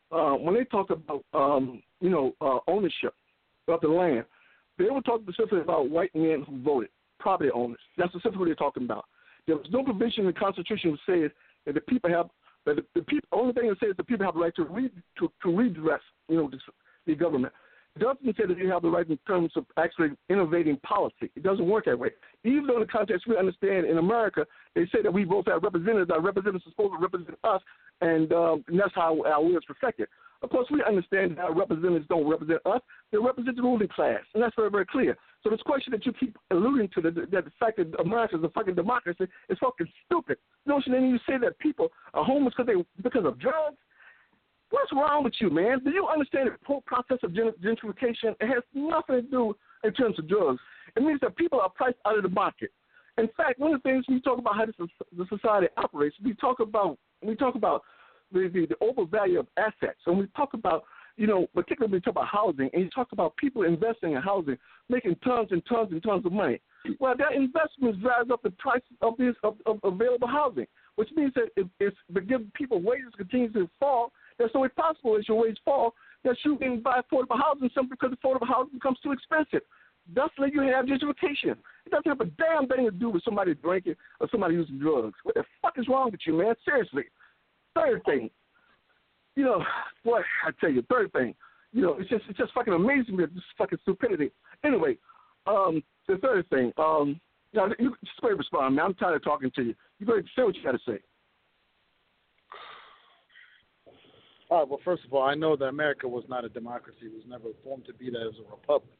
And the reason is democracies can easily be completely mismanaged, where it becomes a mobocracy, where a mob can then hold the whole country hostage and demand one thing after another. And that's how countries get mismanaged. I know this firsthand because most third world countries are run that way. And that's why they're rife with corruption and can never move forward.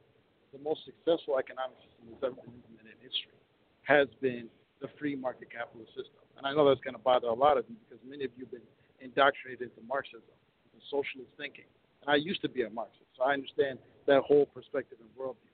And I know what it's like to come up in this American education system and go to college here in America where you get indoctrinated into this leftist ideology, the way you view the world, this leftist revisionism of history, and act like everything that's happening in America is somehow overly terrible and unique when it's not. It's not even close. And every issue agreement you try to raise that's so-called bad in America is child's play compared to what everyone else is dealing with. When you bring up poverty in America, the average American, the poverty level in America is what, 30,000 a year? 75% of the 7 billion people on the planet today live off of less than $200 a month of income. And their standard of living would never be found nor accepted anywhere in the United States. That's not even prisoners in America live better than that, where they at least get 3 meals a day and clean water and access to clean water. That's not true for the majority of the world. And I've lived in Europe, I've lived in Africa, I've lived in many third world countries. I've done a lot of projects there, and I've seen things there that you probably have never witnessed, that you haven't even encountered, that you haven't seen. You don't even know what it's like to live in those situations. And you think you got it bad in America because you don't have the perspective. All you know is the framework of what it's like here in the U.S. And you view yourself and you compare yourself to the rich and wealthy in America. You don't compare yourself to the 7 billion people on the planet and how they live and how the majority of them really suffer and have real oppression and don't have any freedom whatsoever, where they can't so much as say anything publicly negative about their government without threat of imprisonment or potential death. You don't know what that's like. That's why I'm telling you, you're just a soft American who doesn't know what real struggle is. And you think you know, but you have no idea what it is.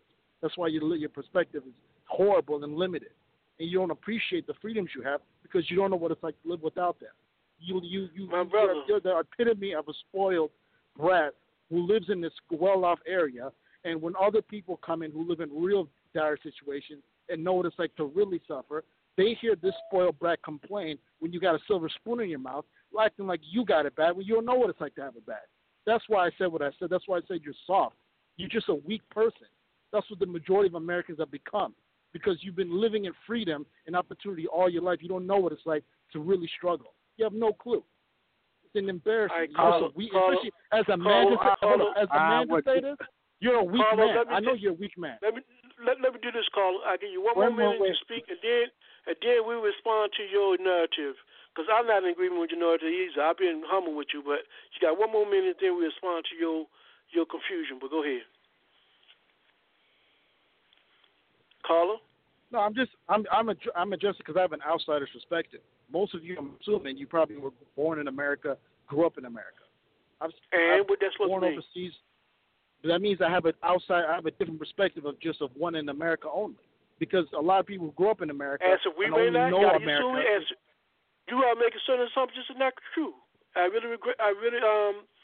what I said. I'm assuming some of you, I may be wrong, but I'm assuming some of you because if totally anyone wrong. who spent time overseas, if you're telling me you spent time overseas in third world countries, and you're coming back and to try to say that America's bad or Americans have it bad, that's ridiculous.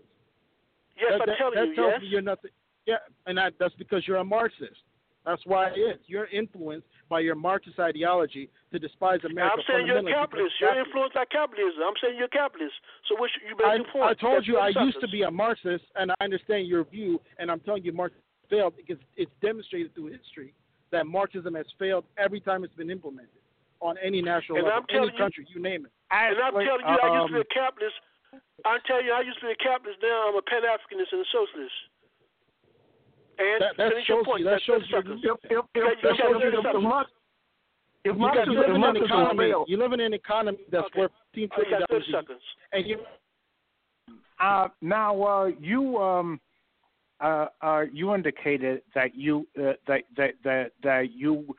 you did not grow up in the U.S. You immigrated here, and you probably have no idea how the U.S. managed to acquire the wealth that it has. It acquires that wealth off the backs and sweat and labor and land of the so-called third world. That's how the U.S. got its wealth. And it is not evenly distributed. It is very unevenly distributed. Okay. Can you tell me one socialist government or socialist economic system that ever generated the type of wealth that is seen in capitalist countries? Can you name me one? Scandinavian countries. Scandinavian countries. Scandinavian countries for one. Socialist countries, Marxist countries cannot generate wealth. All they do is suck it away from people. This guy's full of bullshit, man. This guy's full of bullshit. He's just wasting our time, Brother Africa. He's wasting our time. You're saying that because you're a Marxist. That's why you say that. In terms of Marxism, if Marxism was such, if Marxism failed, then why is the U.S. and the Western nations continue to fight anybody who would attempt to achieve Marxism? It's very, very simple. That this bullshit that he keeps talking about it failed. It never had a chance. So Marxism didn't fail? Every time, so the Soviet Union didn't happen. Whoa. Every time governments rise up to implement socialism, what happens? It's under attack. Why? Because they understand the efficacy in terms of socialism. They understand the value of socialism. And the power that you keep talking about around the world, make no mistake about it, fella. All of us travel around the world. So don't think for one goddamn second that we're naive, that we simply just talking to be talking. Most of us travel outside the world, and we travel intimately in and out of Africa and in the Middle East.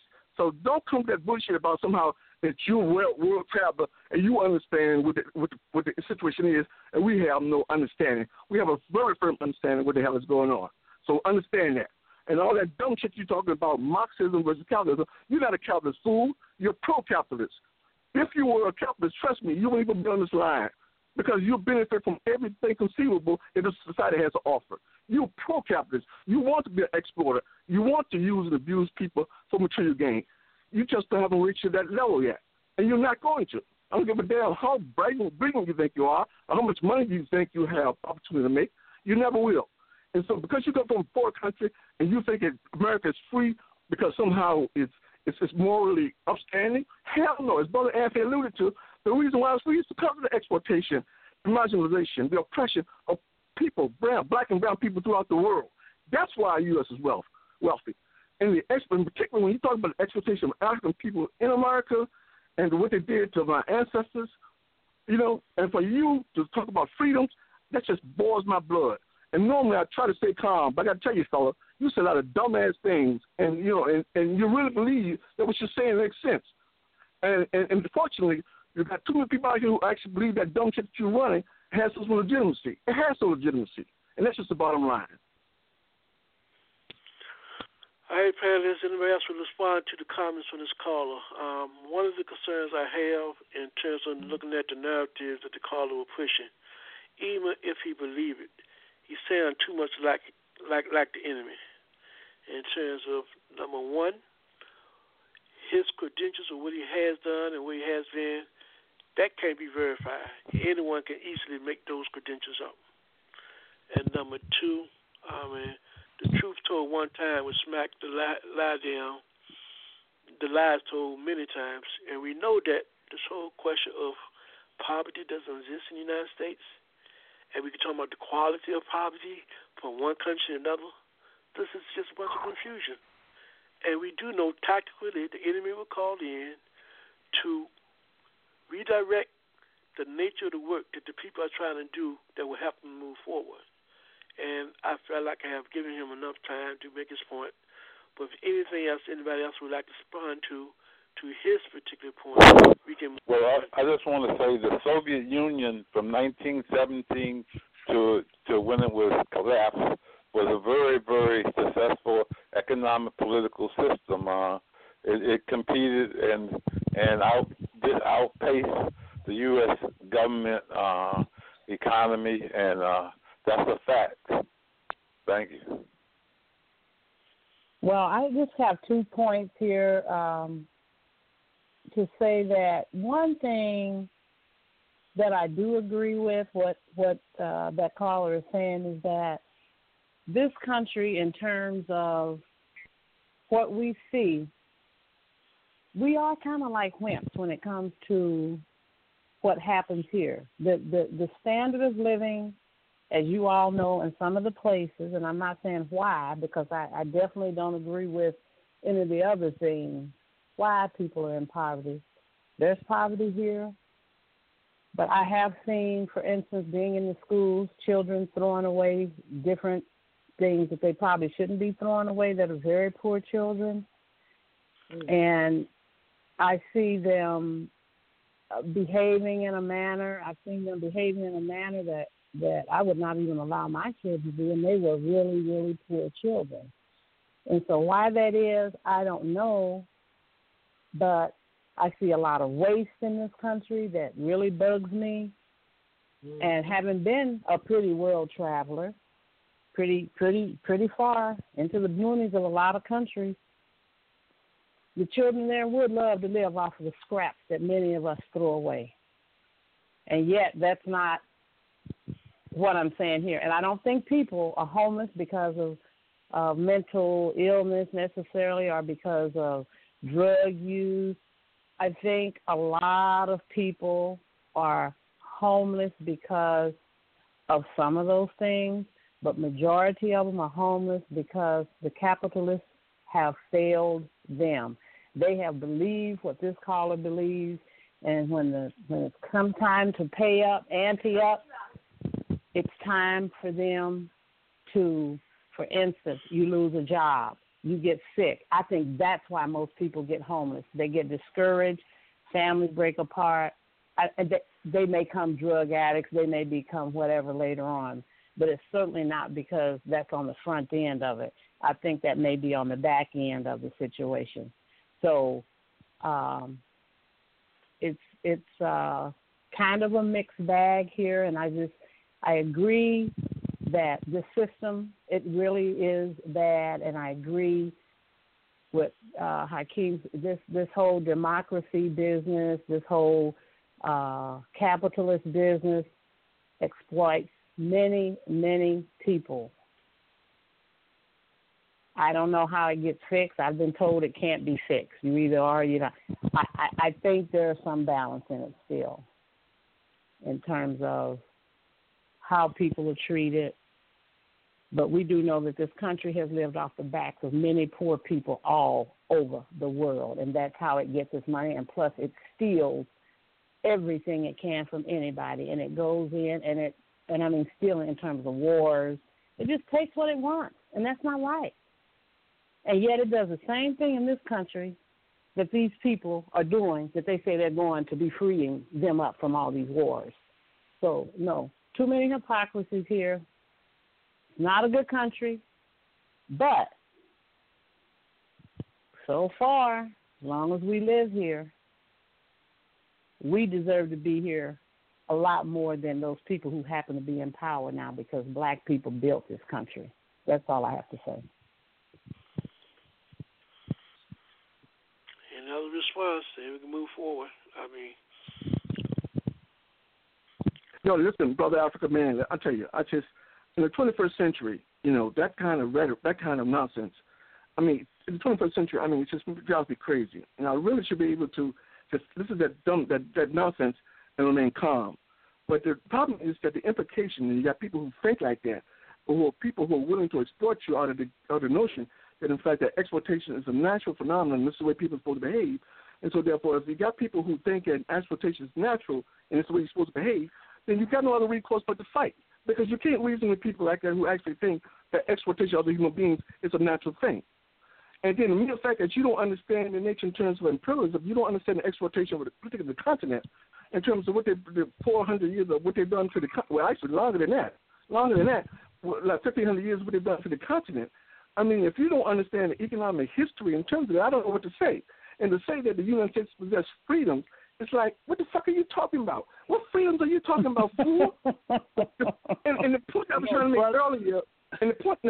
make earlier, was that when the Constitution talks about protecting minority, they're not talking about racial ethnic groups.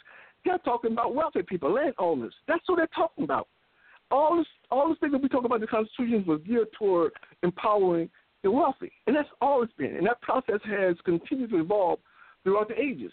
And so for someone to say, that you got freedoms, that somehow that you can actually impact on the government, that you have some say-so in terms of the policy that enacted, it's just drives up the wall. Because I can't believe it like that stupid. I really don't.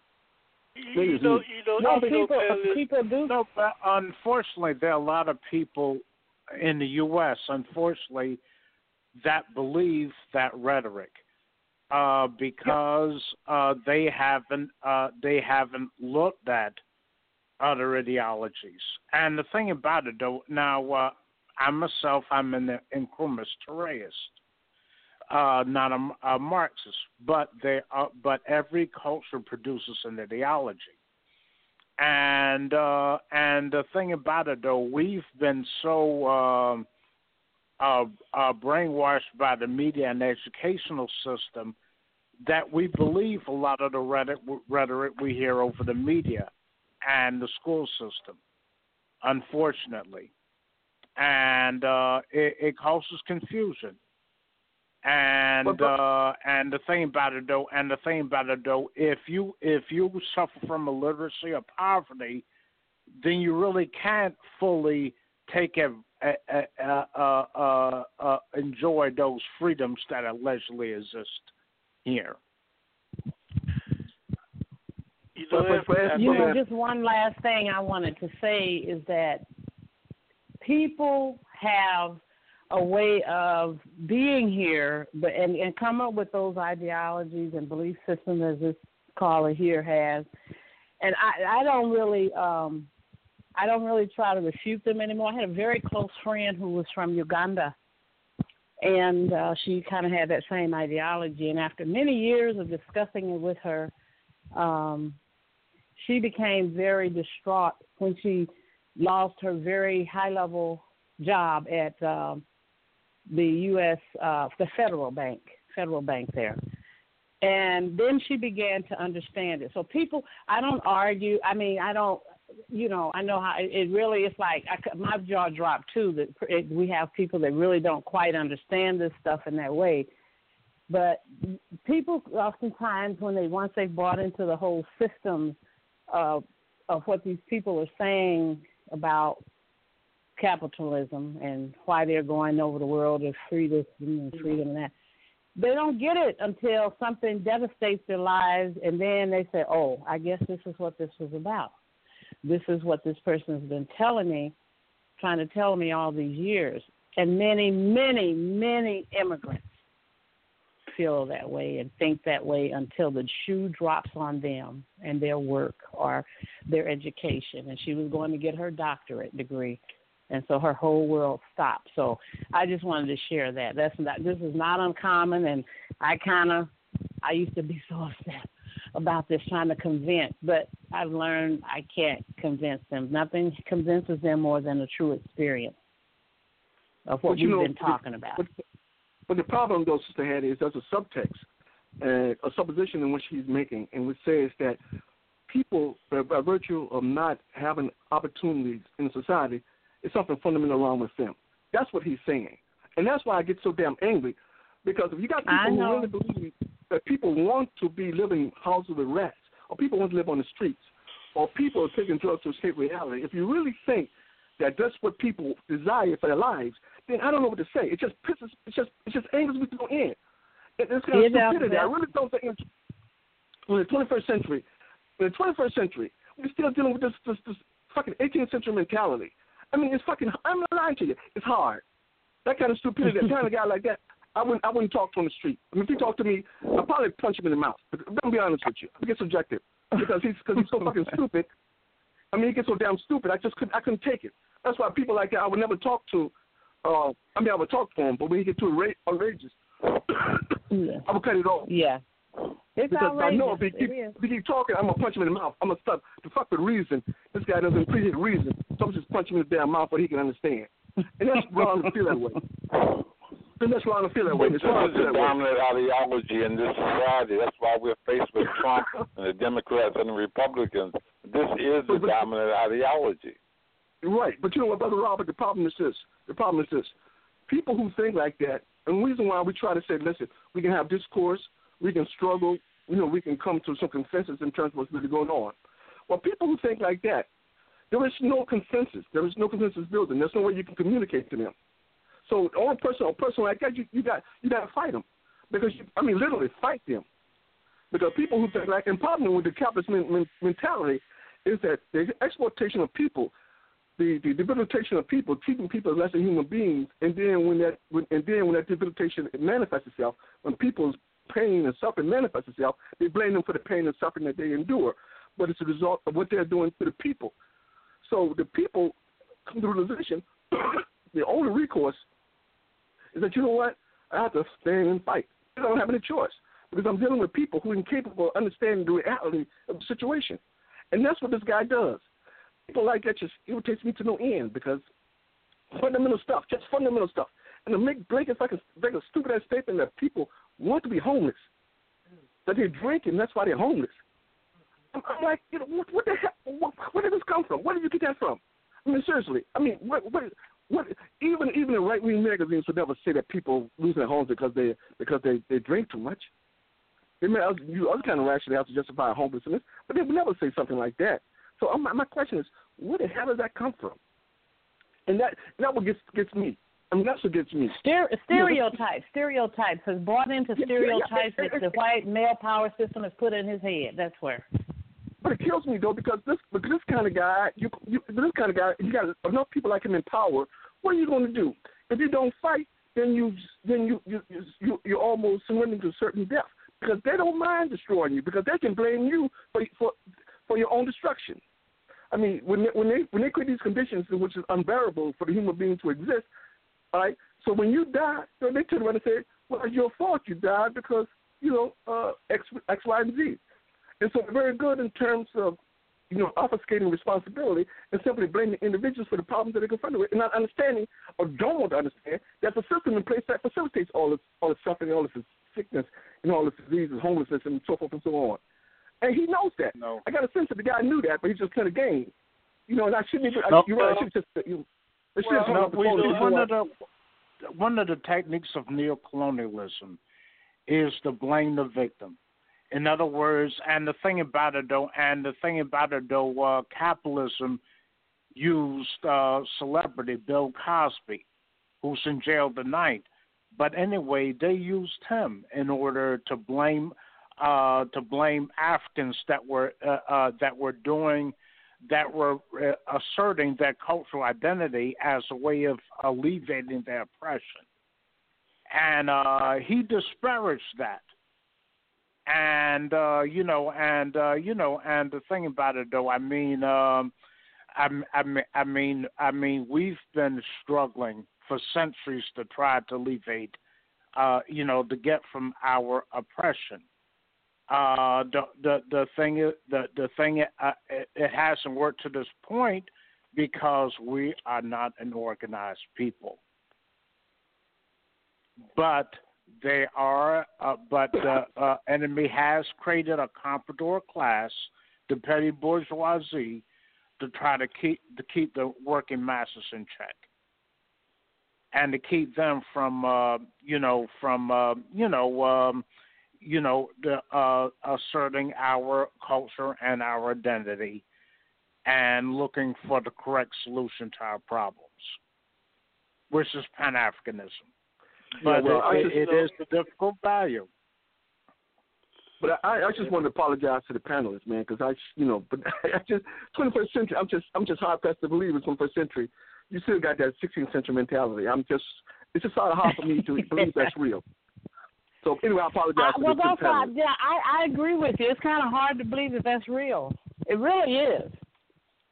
No, but unfortunately, bad habits and bad beliefs die very hard, and that is why it's going to take a relentless ideological struggle to bring about a liberation.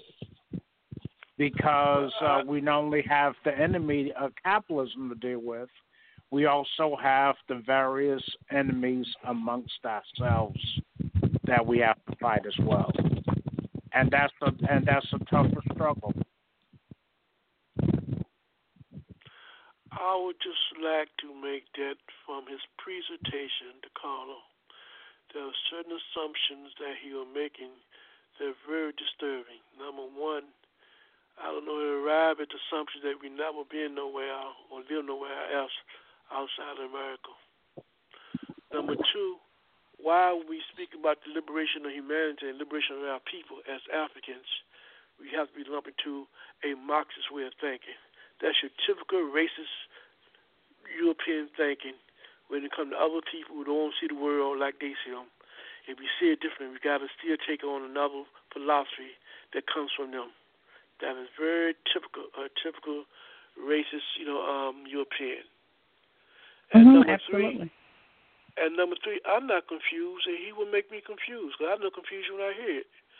No one can tell me that the first time capitalism met Africans and enslaved Africans. Well, why would any system free you when the first contact with you, they made you into slaves? So why would we advocate any kind of constitution, any kind of philosophy, any kind of ideal from the system that was created to enslave you? I'm not confused at all. And I knew that he was acting, even if he wasn't, but he was acting and carrying out the policy of the enemy, confusion.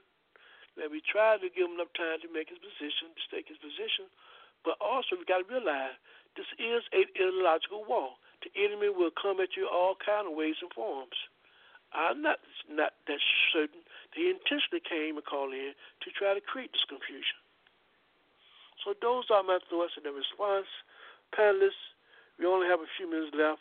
What we're going to do today is we will continue, actually next week, we will deal with this whole question of the warfare against Venezuela, Cuba, and the people. But for tonight, I think we have had that discussion on what's going on in our world and the community. And we'd like to have the listening audience and those who hear this program to email us and tell us what you think about this program, this particular show, by emailing us at African Awareness, by emailing us at AfricaOnTheMove2@gmail.com, AfricaOnTheMove2@gmail.com. We'd like to hear your views and comments. Audience, final thoughts tonight. We start out with Brother Robert. Brother Robert, your final thoughts for tonight. Well, it's been an interesting show. I think, like I said, that mentality is the dominant ideas in this society. That's why we are faced with Donald Trump and the Republicans and the Democrats. Basically, that one way or another, that is the narrative that they're putting out to the people, and we have to patiently and explain to the masses exactly what is wrong with that ideology, and that's the task. We have to educate and organize. I'll leave it right there. Thank you. We thank you, Brother Moses. Sister Hattie, your final thoughts for tonight. Well, my final thoughts for tonight is the word that sticks into my mind is we do have to continue to educate at a young age our children, and then we have to deprogram those who have been programmed with these filthy lies of the capitalists, imperialists, and those individuals who seek to continue to exploit and oppress others around the world. So I just say we need a great deprogramming, debriefing from all ages after listening to that one tonight. Thank you. Thank you, Sister Hattie. Brother Anthony, your final thoughts for tonight. My final thought for tonight is that we need to organize like we never have before. We need to intensify level of organization, and we must politically educate ourselves and our youth especially. And Brother Anthony, about your organization, how can you find out more information? And many of the issues that this caller spoke to, I thank you all. Your organization has done some research in terms of articulating to the people, and particularly to the masses in terms of African people, which way forward. Can you share how can you find out more about your organization? Certainly. To learn more about the All African People's Revolutionary Party, GC, people can visit our website at www.a-aprp-gc.org. And on that website, there Let's see. If you'll navigate through it, you'll find various documents that have our positions on various issues relating to African history, culture, and ideology. Thank you, Brother Anthony. Brother Hakeem, your final thoughts for tonight. Yeah, a couple of things. African Awareness Association with the Black History, Education, and Culture Tour to Cuba. We're going to Matanzas, Trinidad, and Havana. This takes place December 27th to January 3rd, 2019. More information, contact us at 804-549-7492 or area code 202-714-9435 or visit our website at www.aaa-cubatours.com. And again, I just want to reiterate, I'm sorry to the audience for losing my cool over that stupidity, but the notion that that someone take pride in manipulating and exploiting people who are already downtrodden, it just irritates me to no end. And I apologize to the audience, to the audience and to the panelists. Everybody, you have a good night. Thank you, Hakeem. Thank you all the panelists. Thank you for the participants who call in, and of course, thank you the listening audience who listens to support Africa Don't Move. We also want to encourage you to come also with us. We're going to be going with African Awareness Association to Cuba from December 23rd to December 27th to January. We have a great responsibility. We have a debt we must pay to our brothers and sisters in Cuba, but more importantly, to recognize Cuba is an intimate part of the African People's Liberation Movement. So if you can go anywhere, we should make an investment in you by going to Cuba and learning from their experiences. Again, you can call 804-549-7492 or 202-714-9435. Go to that website at www.aaa-cubatours.com. Until next time, you have experienced the importance of ideological struggle. We want you to be able to think clearly so you can act clearly. And when you can act clearly, you know precisely what to do as we travel down the road of liberation to help liberate our people and humanity from all of the various forms of oppression. As your host, Brother Africa, we want to remind you that in order to get on up, sometimes we have to get on down. We don't want peace right now. We're fighting for equal rights and justice.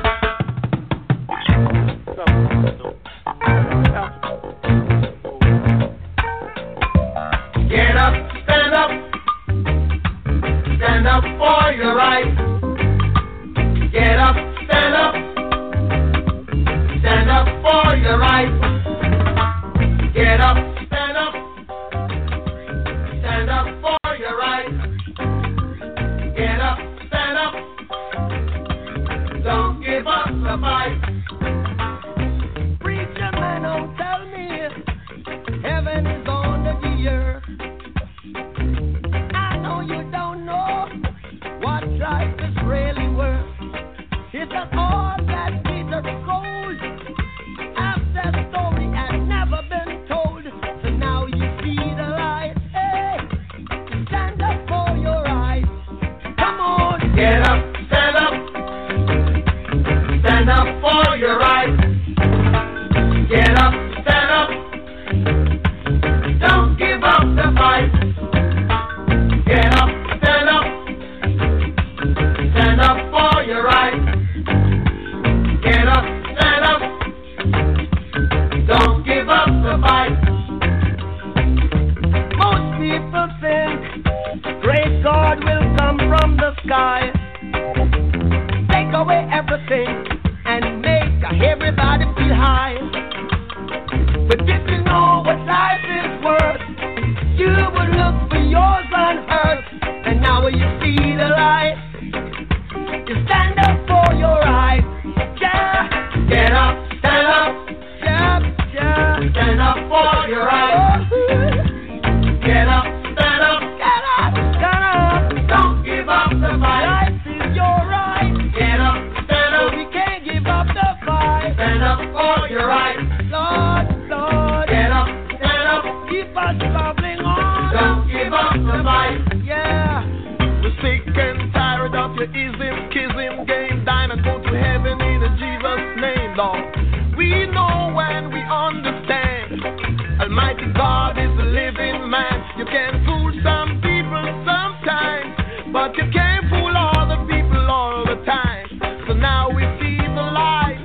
We go